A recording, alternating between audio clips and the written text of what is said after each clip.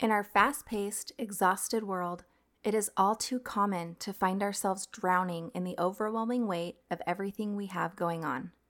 At times, we may experience a glimmer of hope and contentment, while on other days, the sense of overwhelm buries us entirely. Today, we are diving into why this happens and how we can go about functioning at a different level entirely and manage our days differently when the overwhelm hits. All of this to come as we share the next few minutes together. Welcome to the Faith-Led Working Moms Podcast. I'm Lindsay Walker, a wife and mom of 3 who loves Jesus, manages anxiety, and understands the difficulties of being a working mom. As a working mom myself, I know what it's like to wear multiple hats and sometimes struggle to keep up with the endless to-dos. You want to find a way to balance financial responsibility with your divine calling to raise God-fearing disciples and enjoy life in your present season. You are searching for a simplified way to live that aligns with your faith and values, offers freedom, and allows you to prioritize according to God's Word. So, if you're eager to create a thriving reality while also showing up for your loved ones, you are in the right place and are welcomed here with open arms. Grab a cozy blanket and your favorite drink and gift yourself the next few minutes to join me in this time of renewal and growth. Let's take this journey together and live abundantly in all areas of our lives. Welcome to the Faith-Led Working Moms Podcast. When life feels overwhelming, it's usually because the things and activities that fill our days are unbalanced. There are so many elements in our lives that make up the fabric of our lifetime, and when all of these elements, regardless of if they are big or small things, good or not so great, when all of these things come together and life feels more chaotic or unsettled, it's usually because our outer life and the things that take up our time become bigger than what's happening in our inner life. I heard this said somewhere, and I'm not exactly sure where, but it stuck with me, and it went something along these lines. When you take living things out of their natural environment, there becomes this constant struggle, or worse, they could even die. So take a plant, for instance. When you uproot that plant and keep it away from its soil and water, it dies. If you take a fish out of water, it no longer can survive. And in that same way, our natural environment and how we were created was to live in intimacy with God. And when we aren't living in alignment with that rhythm, we are then in a place of unbalance and a state of constant struggle. When we fill our days with activities and busyness and various distractions, it is those things that begin to disconnect us from God.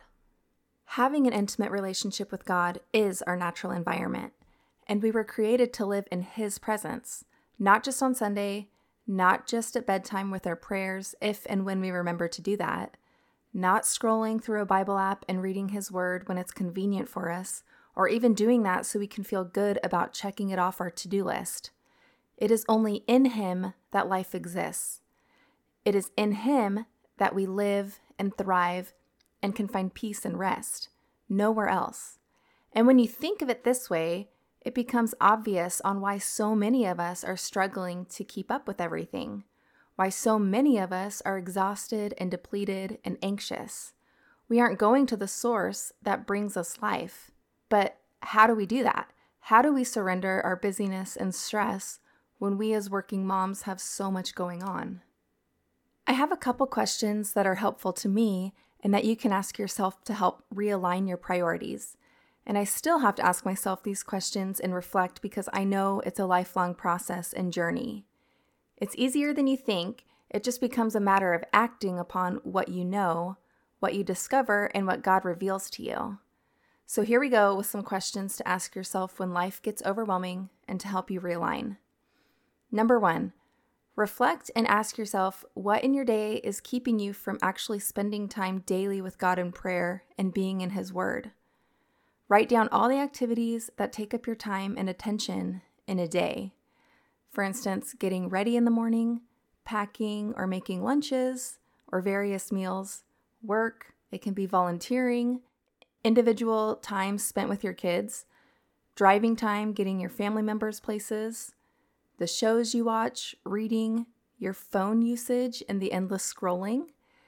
Then evaluate what in this list is not life-giving. What activities actually pull you away from God or keep you from spending more time with Him? Another thing you can do is create a no list, or maybe a little more gentle way to say this is create a quote-unquote not right now list. And in all transparency, this way of framing it helps me combat the feelings of guilt if I'm being completely honest with you. We are in a different season, all of us, from each other because we all are living in different circumstances. But I want you to look at the current season that you personally are in and with your family. What in your life can you do or say, no, not right now to? Do you need to step away from some volunteering? Do you need to maybe not watch as much TV or put your phone away or on silent for a few hours in the evening so you can be more present with your family? Do you need to do things a little different in your career? Think of things that you can actually omit or not do on the daily that will then position yourself easier to have more time to spend intimately with God. I also want to mention a side note here. If your schedule is filled with amazing, God-honoring things, but you're having an overload of these things and it's keeping you from building up your personal time with God, something may need to shift. We can't swap out righteous acts at the demise of deepening our relationship with Him. A third thing you can do is ask and reflect on what ways you can be more intentional. Can you wake up earlier and have quiet time with God? Can you find pockets of time where you can spend in prayer? Maybe while you're in the car, while you're doing dishes, taking a shower, or folding laundry. Do you have a friend that you can start a Bible study with? Rather than watching TV, maybe you can write scripture and display it around the house. Maybe instead of scrolling through your phone at night, you start a prayer journal to wind down from the day. The possibilities are literally endless, but just start small and do things that work for you, and start with things that you need for where you're at and will actually follow through on. In all this, I think it's important to remember that this will all be a process. Where you envision yourself and where you know you want to be won't happen overnight.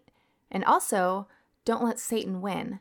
He is super great and crafty at making us feel guilty and giving us feelings of wanting to give up because we didn't do everything exactly how we intended or planned.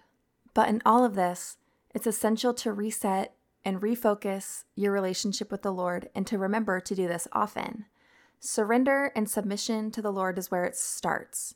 We have to intentionally choose to posture ourselves at His feet before anything else every single day if we want to live aligned in our natural environment and to optimally function in the way we were created for. God meets us where we are at, and it's up to us to find and create more opportunities to have that intimacy with Him. It's possible, and He is waiting for each and every one of us with loving, open arms.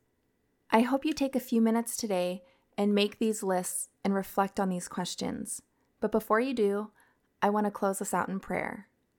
Dear Heavenly Father, you are a loving and all-powerful, all-knowing, compassionate God. We acknowledge you as the one true God, and we know that you desire to be a part of every single aspect of our lives.